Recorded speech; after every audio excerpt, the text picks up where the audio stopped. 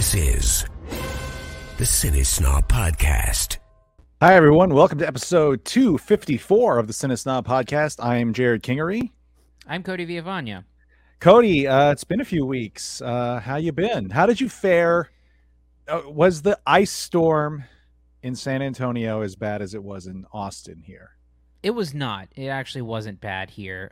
We had, a couple of days that were cold. I had my power flicker once, but like no major power outages. And it really just wasn't cold enough to freeze here. So like, even when it was like raining for like 24 hours straight, the temperature was at like 35, 36. So it was never getting like problematic here. I mean, they still shut down, highways and canceled screenings and stuff like that, but that was the extent of it. So here this is the worst it's been since 2021. Which I believe you lost power and like you had nothing for like days, right? Like you didn't even have cell service, if I remember correctly. Yeah, so we had rolling blackouts, so I had 8 hours of power and then 8 hours of no power and then 8 hours of power and no power for like 2 or 3 days. And then the cell service was basically dead during that time, yeah. So we didn't lose power this time, knock on wood. We didn't lose power last time either. But every tree in Austin has been either destroyed or severely damaged. We had like limbs crack. It's crazy here. It looks like a tornado, tornado damage. Luckily we had we weren't hit too bad with it. Our trees didn't break too badly, but there was some guys down the street cutting down branches, and they came to my house yesterday and asked if I wanted them to help. And they drove in from Houston just to work. It's like, oh, sure. So I gave them a sum of money. I didn't get ripped off, I don't think, but anyway, that's good. The problem is solved. Now we have a bunch of firewood too, because we built a fire for the first time in a long time. It was very cozy. I just noticed your Kids' Choice Award. What did you win that for? It's a replica that I bought so you didn't win. No. You know what I do have up there that I should put on this back shelf is a Cable Ace Award. And that's a legit real Cable Ace Award. That was way before your time, I'm sure. I've heard of it. Yeah, I've heard of it though. Yeah. It's for I believe some sort of documentary. But I found it on eBay and I was like, this is too weird to not have. Because it's a legit Cable Ace Award. It was awarded to I can't remember who. It's up on a shelf up there. Maybe I'll put it behind me. I've been redecorating here and repositioning my camera, and I wish I had a real Nickelodeon Kids' Choice Award, but that's a 3D printed one. I saw I saw someone on Twitter or somewhere posted one that they had bought off of somebody, but they had to black out the name because I guess it's like the Oscars. You have to sell it back to the Academy for $1. You have to give it back to Nickelodeon. I don't know. I don't know how well they treat it. I always love seeing those stories of like guys selling their Super Bowl rings and stuff for like absurd amounts of money. I didn't know the Oscars was one you had to sell back. Yeah, I believe you can't I don't know, contractually sell it. I don't know exactly how that works. There's all kinds of rules. I have like actual real awards that I won back there. There's a couple Telly awards that you're only allowed to like advertise that you won a Telly award for a year. Same with an Emmy. Like if you win a local news Emmy, then you can only call yourself an Emmy winning whatever for a year. You can only use it in like promotion. Oh. I haven't won an Emmy. I've lost every Emmy that I've been up for. So you're the Susan Lucci. Is that there? You go. That's a good reference there. A nice pull. I think she actually did win an Emmy like 20 years ago too. So I think, yeah. The Diane Warren. That's the songwriter. Music. I think they gave her an honorary Oscar at some point, but Roger Deakins for a while. Yeah, I don't know. Anyway, yeah. So anyway, you survived the cold. We survived the cold. During the time we've been off, you attended Sundance, Cody. The Yeah, what I is it did. called? Sundance at home. Yeah, just virtual Sundance. They're doing a hybrid festival these days. So they premiere in Park City, and then 48 hours later, they're available online to cover. So I took a week off of work and Oh, watched. really? Look at Yeah, you. and watched 51 movies Holy over the course of the festival. Yeah. Wow, how did that go? It was great. I mean, for me, I took the week off, which I normally take a few days off, but this week I was like, you know what? I'm just going for it. And it's like sun up, start the movies, and then until I go to sleep. So I was getting about 5 a day, and then a couple of days I got like 7 in.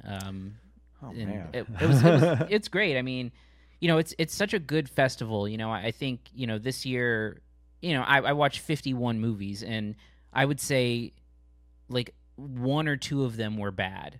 Most of what I saw was like okay to pretty good to really good. And so, when you've got that kind of percentage, you're programming at a pretty great rate. Well, I mean, it is the, I guess, preeminent film festival still in the world. I don't think, I mean, maybe Cannes or Toronto comes close, but Cannes seems like more of an art film festival. Sundance is like where things actually go to get released. Yeah, and it's interesting too because previously there were hot titles that came out of that festival, but like didn't necessarily lead to awards, accolades, or stuff like that. You've seen some stuff break through that premiered there. A lot of Fox Searchlight, Oscar stuff would go there, but then it all kind of broke open a couple of years ago when Coda won Best Picture. It was the first Sundance movie to ever win Best Picture, and that was kind of like a pretty important moment, especially considering that happened during like the fully virtual version of that festival. So was that just last year? It was 2 years ago. Okay. Yeah. So it was a really great time. I watched a lot of stuff that I'm curious to see what happens when it gets released and what the response will be. And then just like the way that it was run, the platform worked perfectly smooth, and it was just a really well done festival. I had a great time. Is there anything in particular you want to talk about film wise, or that you can talk about? Yeah. So I put up, and people can go find on news4sanantonio.com. You can find a handful of reviews that I wrote, as well as like a kind of breakdown of my 5 favorite movies from the festival. And the best thing I watched was a documentary called 20 Days in Mariupol. It's so basically when Russia invaded Ukraine, there was a lot of like AP photography that was airing on the news websites, and like there were shots of hospitals and doctors who were in distress, and children who were being attacked, and in sort of like civilian areas, and the hospital was bombed and all this stuff. But you were seeing like little snippets and clips of it on the news, like still photographs or like quick clips. And what you find out is that there were a couple of AP photographers who were basically trapped there during the invasion, stuck in a hospital, and they were just struggling to like get that bit of footage out, and they were only able to like break it up into small clips or send images because of like the cell service. And so what you get from this doc is like the raw footage of what happened in those 20 days after the invasion. So it's like an absolutely brutal watch. I mean, it's not pleasant at all, but it's similar to sort of like, I know we've talked about it a bunch, but like with like Citizen 4, where you're watching footage that is like historical in nature. Like it's like you're watching something that like goes down as like a really important document.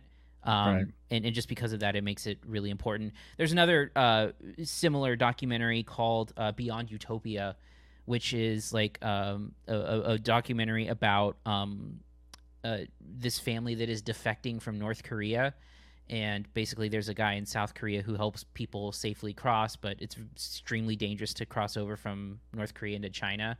And so this like family of 6 is trying to get out of North Korea into China, and then go through China and go through Vietnam and a couple other places to become safe. Mhm. And all of it is like shot with actual cell phone footage of their journey. So like there's no reenactments or anything. So like you're watching some very perilous situations go on, and it goes into sort of like the sort of misinformation with North Korea and how oppressive it is, and that was really great. On the lighter side of things, Yeah, it's very, very heavy subject yeah. matter there. My favorite narrative was a movie called "You Hurt My Feelings." I don't know how much of Nicole Holofcener's movies you've seen. Her biggest one or most well known is probably Enough Said, with Julia Louis-Dreyfus and James Gandolfini.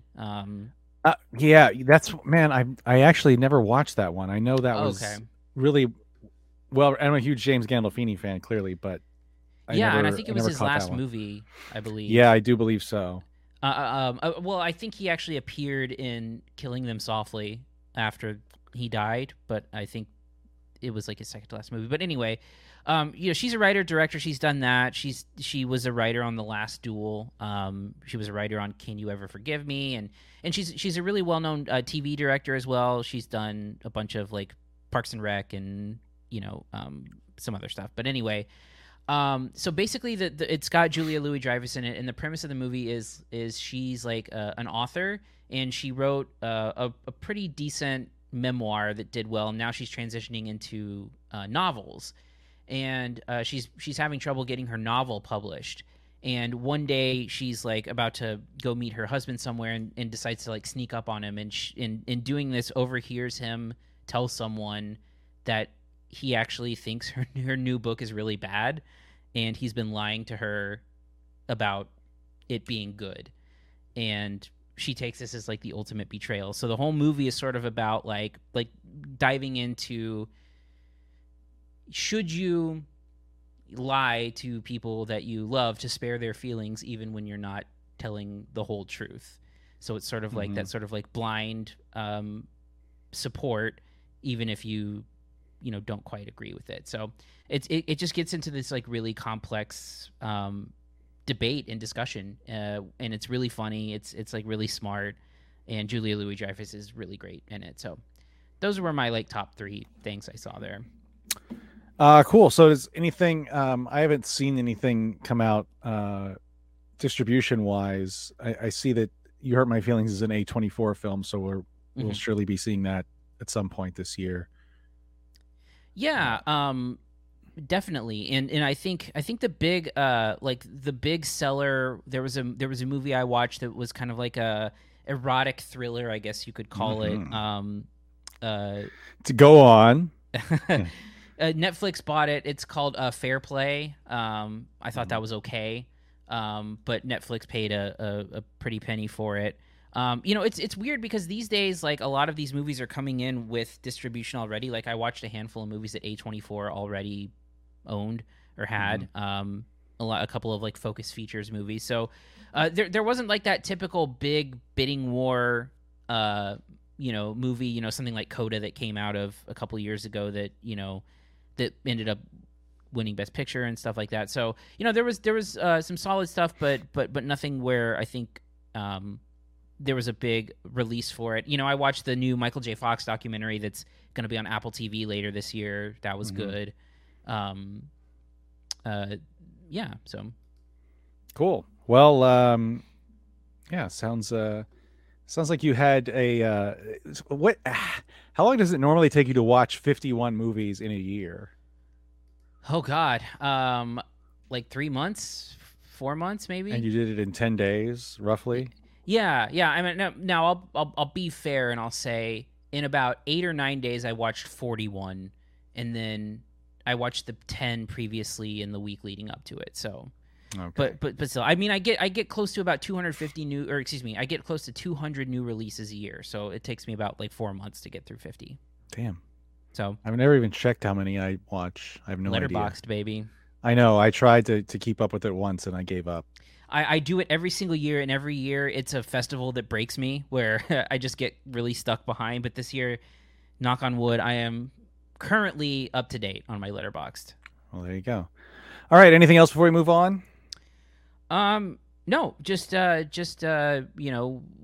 we'll be hopefully be doing this all over again for South by in a couple of months, and I'm excited. These online festivals, man, it's the way to go. I wish more festivals would really lean into it because it creates easy access. It's so much easier than bouncing around to different venues when you can just pop a new movie on your TV. Like I was getting 4 or 5 movies in, and then I was going out for dinner, and I was done with 5 movies by dinner time. Like that's the best. Well, I mean, I guess it helps to take the day off from work too. Sure. Yes. But I'd be doing that in person anyway. So. Sorry, my light's falling. Give me one Jesus. second there. Well, whatever. It just fell behind the desk. So. Good times. Good times. Let's go. This is why we didn't get nominated for an Emmy. Yeah. Shit. Let's go ahead and move on to reviews. Here are this week's reviews. This week we have Knock at the Cabin. You have to understand that we cannot and will not choose who is to be sacrificed for you. And just as importantly, we cannot act for you. You cannot kill yourselves. We're not choosing anyone. We're not sacrificing anyone. Not now, not ever. Even if it means the death of everyone else in the world. Yes. Even if I believe the world was at stake, which I don't, that's what it means. I would watch the world die 100 times over before having to... Christ. Waste of time. They're never going to choose to do this. And I don't blame them. This is, of course, the latest film from director M. Night Shyamalan. His first since Old, which we reviewed on the show. I don't think either of us were big fans of Old. Kind of continuing his trend of smaller films. I believe self-financed too. Cody, tell us about Knock at the Cabin and what you thought of it. Yeah, so it's a movie that, it's... We'll talk about it as much as possible without getting into spoilery territory, and then we may have to crack it open. But, yeah, so it starts with I think what is, in my opinion, like the best scene of the movie, which is the opening scene, where we get a look at Dave Bautista's character comes through like the woods and finds a young girl and basically says like, hey, I'm here with some friends and we're gonna have to come inside your cabin. The girl is in a family situation where she has 2 dads played by Jonathan Groff and the other guy's name is escaping me. I'll get in a second. Her fathers are played by Jonathan Groff and Ben Aldridge, and basically they let her know that they need to come inside, and then they knock at the cabin, of course, where the name comes from, and basically they get in and they say that they are people who have had visions of the apocalypse, and in order to prevent the apocalypse from happening, the 3 of them, meaning the 2 dads and the daughter, they must just make the decision to kill one of them in order to stop the apocalypse. And every time they don't do that, one of the members of the people who show up there will die as well.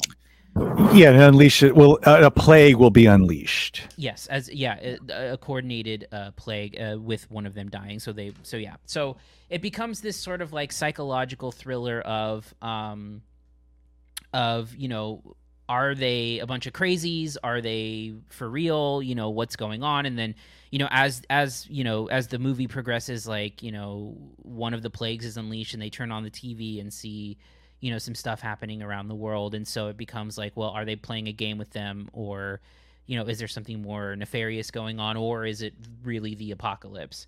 I think so it's based on a book, which will come up a little bit later, but I think that the premise is actually relatively interesting, and I think that it establishes it well. Like I said, I think the first scene of the movie is really good. I think it introduces Dave Bautista's character really well, who, once again has like an interesting, like meaty acting role as a gentle person that sort of like, juxtaposes his giant size with his. Yeah, I mean, you're looking like he's very well spoken and polite instead of being menacing. Yeah. And then, I think and this is where, so it's tough to talk about without getting into spoilery territory, and it's almost kind of like, it's because it's a Shyamalan movie, it feels like a spoiler, but it's not really to say, but close your ears if you don't want to hear it, that like the Shyamalanian twist of the movie is that there really is no twist, right? It's basically a kind of straightforward thing. And I think that is where the movie starts to become undone a little bit. So, there's a lot of subtext here. Like, clearly having a gay couple is a big part of the story, right? It was left in from the book. And like there's a side plot of, the two of them being judged for their relationship. There's a side plot where we see, like, and this is like a flashbacks of like one of their parents being really cold towards the other. And then, one of the people who show up at their door was someone who they believe attacked them in a bar years ago. And, for being gay again. And that was the thing. And so, the subtext here that's part of the book is like this idea that, they're, this gay couple who has an adopted child is like saying, hey, you need to break up your family or the whole world is going to die kind of thing. So clearly there's like some subtext here. And the subtext lies, like that's the whole point of the book. And so the whole time, one of the fathers is sort of like convinced that they're being targeted. Like they found them in the woods, and now they're trying to get them to like kill one another as an anti-gay or bigoted kind of thing. So believing that they're being specifically targeted because of the makeup of their family. And because the movie, again, spoiler alert, I'm going to spoil something here. The idea here is that the apocalypse is real, right? The idea is that the experience, like the visions that they're having, the actual apocalypse is a real thing, and the murdering of the family member does prevent things from getting worse. And so the problem, I think, with that is that now it makes the gay character who was convinced that they were being targeted look like paranoid, and like the actual sacrifice of what they're saying became true, which undercuts all of the subtext of the book, which I later read about. And I was just watching that ending and I was like, but why? Like, if it was real, then like why would you make them and being gay and also the struggle of being a gay couple such a big part of the movie when you're kind of undercutting and undoing that relevance by making it be like, yeah, this is what you had to do in order to survive. Like, it just feels like it's such a short-sighted and surface level decision. And I think that it's a weird thing coming from Shyamalan to actually show some restraint in a movie where like having it all be on the surface and having it be, appear what it is, kind of ruin it. Yeah, I mean, not to interrupt you, but yeah, there is a very specific plot point in the movie that, and you sent me the synopsis of the book. Mm-hmm. There's a very specific plot point in the movie that feels like, it adds to the ambiguity of what this couple thinks is happening, right? Like it throws this monkey wrench into it to make it feel like it's, there's something else going on. But then the movie flat out undoes it. Yeah, it's very weird. But go ahead, continue, please. Well, no, I mean, but it not only does it flat out undo it, but again, like, it makes it so that one of the bigger underlying story elements of it, it like makes one of the characters look really bad in hindsight, right? Because again, you have one character in the movie who is like super adamant, you're targeting us, this is about us being a gay couple, and so on and so forth. And the idea that it wasn't I think makes the character look bad. And I don't think that that's the opposite of the design of this story, especially in the book. And I had a big problem with that because I just don't think it makes any sense. I don't think that I think that it does that character a disservice. It does the story a disservice. And also I find the idea that it is as straightforward as it is to be far less interesting of a story. It's like they took the easiest path with this movie, which was also the least interesting full, picture story. Yeah, and to add to the, I mean, I think it's fair to say that Shyamalan has gotten away from the kind of twistiness of everything in every movie. For better or worse, that's all he's ever going to be known for, because he's tried so hard in those whatever first 5 huge movies he made to pull the rug out from under you at some point. Mm-hmm.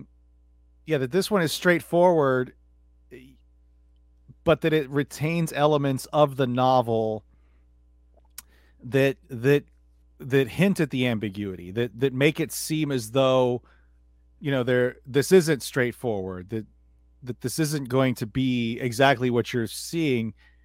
To leave that element in there, specifically referring to Rupert Grint's character. Yes. And it's even something that's like followed up on at one point in the film, but then the revelation as to what happens, revelation wink, Mm-hmm.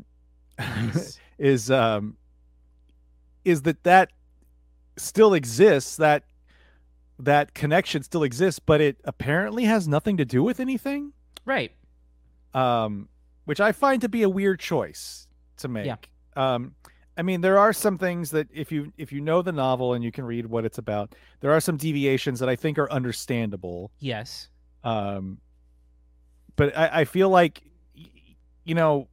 like you said, like the straightforwardness of it kind of undercuts any sort of subtext that may have been there. And I don't agree that it makes the one character look terrible, but it does sort of throw into it throws a lot of stuff into like flux, I think, that doesn't really need to be there. And I also think that the book, and again, it's a little bit difficult to hold the book against it. It is an adaptation, but presumably not a lot of people are walking into this having read it. Yeah, I have never heard of the book before.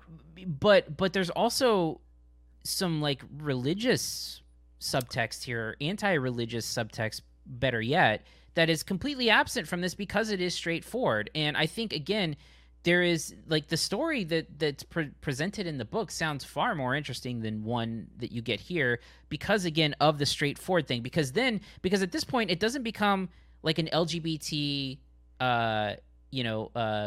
parable or whatever. And it also doesn't become a religious exploration. It just becomes a fucking apocalypse movie at that point.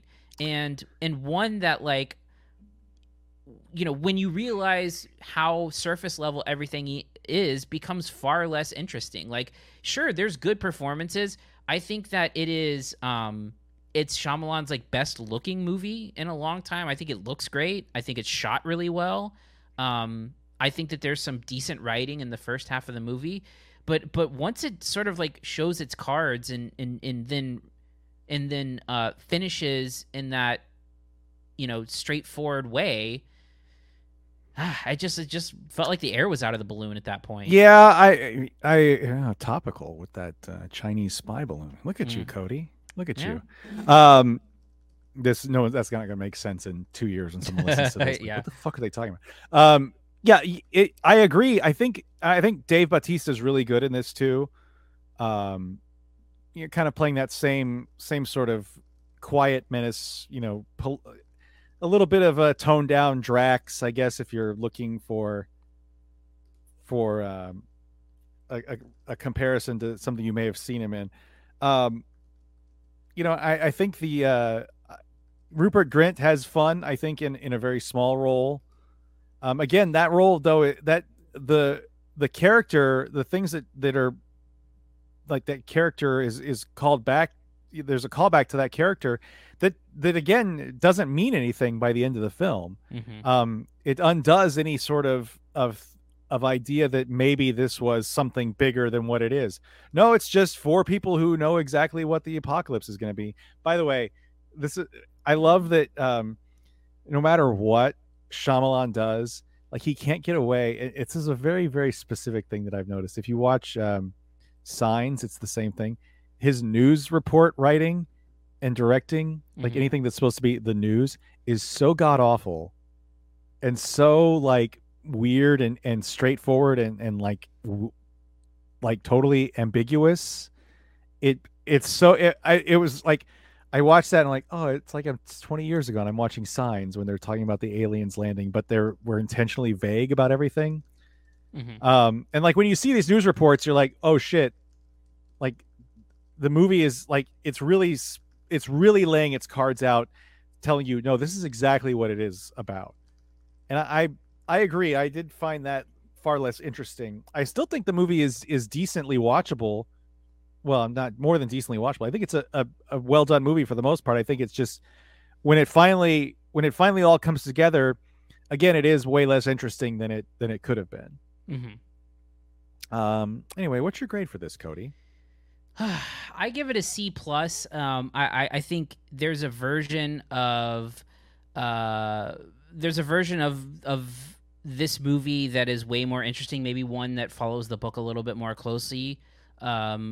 And I think it's very watchable for the majority of it. Like there isn't that sort of like corny Shyamalan style stuff that like the corn factor is like not as present as it normally is on this stuff. There's no one named mid-sized sedan. Yes. Correct. Or whatever poor, however childish poor Thomas and Mackenzie had to act in Old. Anyway. Yeah. That thankfully those things are better, but you know, I think it's watchable. I think it like altogether it is maybe Shyamalan's best movie in quite some time. But I think that because it is so straightforward, it comes at a detriment to the story, and it's really kind of upsetting that all of this like really interesting subtext was excised, but like. So, like, I guess what I'm trying to say is when you have a story like this that has so much subtext at the ready and you choose not to use it, it's weird to, like, still keep elements of it in the movie. Like, to keep the elements of the paranoia, to keep the elements of the Rupert Grint character, to keep the elements of thinking that they're being attacked for being a gay couple, and even just, like, keeping the gay couple as part of it. That's all in there, but yet none of the things that make it interesting are there. Or none of the things that are explored thematically are in there. So it feels like a stunt thing, and it also feels like a lot is left on the table. Yeah, I mean, like I said, I agree with you on all of that. I still think it's, for the most part, like a pretty decent watch. For that, I'm giving it a B minus. I feel like there's enough good setup here that by the time you get to when it lets you know exactly what's happening, it's not that like, oh, come on feeling you get with a lot of, and you know, frankly, some of Shyamalan's earlier stuff. It's just sort of like, oh, that's not as fun as what I was expecting. You know, and I think I agree that opening scene is really good. I think the setup is great. Yeah. I like the actress who plays Wen. Is, I believe it's her first big role. She's great. Kristen Cui. She's really great. And there's some, like you mentioned, there's some flashbacks that kind of like fill in some blanks as to why these people would feel certain ways about what's happening. Again, it's all kind of thrown out the window.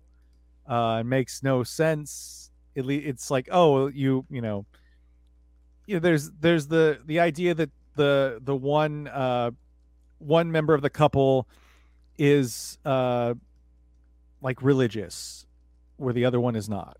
And the one who is not is very defensive about, well, I mean, not very defensive, but but shoved into like a self-defense mode after an attack. So there's these things that happen that lead you to where they are, but then again, like, oh well, no, everything was just as it seemed. Kind of throws all that stuff into just, well, why did we bother with this? Right. Yeah, so yeah, I mean, like the twist stuff here is like all misdirect, which is annoying. Right. Yeah, it's not it's it reminds me. I've talked about this a lot, but it reminds me again of Red State. Yeah. I think Red State was just a misdirect, though, if I remember correctly. Mm-hmm. At any rate, what did I say? B-? Yes. Yeah. So that's it for this week, Cody. Next week, what's happening? Are we doing anything? Because it's the Super Bowl next week. I don't have an invite for Magic Mike. Yeah, and I haven't seen any Magic Mike movies. I haven't seen the first two, so I wasn't keen on. I've heard they're great, but I just don't. I saw the first one. I didn't see the second one. The second one is not. It's not a Soderbergh movie. Right. Did Channing Tatum direct it? Or... No, it's Gregory Jacobs. I don't know who that is. He's a Soderbergh guy. Oh, like okay. He works with Soderbergh. It was like a producer for Contagion and Haywire and Magic Mike and Girlfriend Experience. Oh, Steven Soderbergh shot and edited XXL. Yeah, but he didn't direct it. Yeah. This one looks kind of a crazy departure from the first two anyway. Let me tell you, the first one, I was still in San Antonio when that one was released. I don't remember what year it was released, but I remember going to the screening and there were so many women there dressed up like they were going to a club just to see Channing Tatum strip. Who else was in that one? I can't remember. I don't know. I haven't seen it. Matthew McConaughey's in it. Okay. Joe Manganiello and Gabriel Iglesias is in it. Not stripping, Really? thankfully. Oh, okay. I think Olivia Munn is at the very beginning. Yeah. At any rate, no, sorry, that's Gabriel Iglesias is in Magic Mike XXL. My bad. Well, that makes more sense. Yes. Alex Pettyfer is the. Oh, and Cody Horn, remember her? Oh yeah. Whatever happened to her after being on The Office? And anyway, yeah, we'll probably skip it because that'll set us up for the following week, which is Ant-Man and the Wasp: Quantumania, and then the week after that is what of course we've all been waiting for, Cocaine Bear. I saw a trailer for that today for the first time when I went to see Knock at the Cabin. Also saw one of the saddest trailers in the world for a movie called Hawthorne. No, sorry, not Hawthorne. Marlowe. Oh yeah. Have you seen the trailer? I believe so. Yes. Well, this trailer was introduced by Liam Neeson in a video clearly recorded on an iPhone where he's like reading a script just off camera. Mm-hmm. And it was like a 2-minute video of Liam Neeson followed by the 2.5-minute trailer for Marlowe. I don't know what the circumstances were behind this, but it's a weird thing. Anyway, that's if you want to reach us, you can email us at podcast@cinesnob.net. Find us on Twitter @cinesnob, Facebook cinesnob.net, youtube.com/cinesnob. Cody, are you still doing the Ramble? Ramble has been on short hiatus with Jerry doing chemo, but hopefully that will be back within the next couple of weeks, and hopefully I'll be able to join this time around. Yeah. It's finally happened, and it was supposed to happen this past week. But the weather postponed it.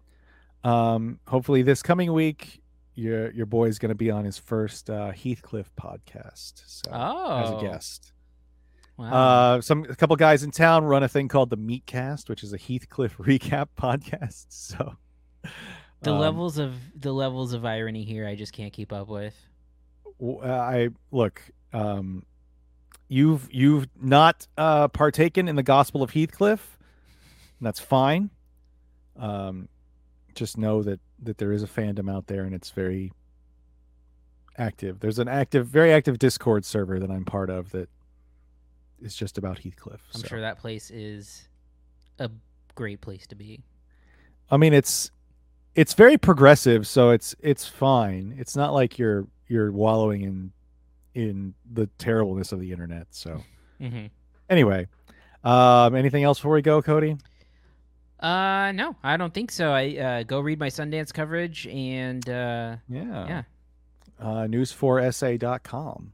And I think on Fox San Antonio as well, I believe. Probably. For most of it. Probably it's pretty shares it. They share a lot. So all right, on that note, I'm Jared Kingery. I'm Cody Villafana. Thank you for listening to the CineSnob podcast. To read reviews, interviews, and more, visit cinesnob.net. See you next week.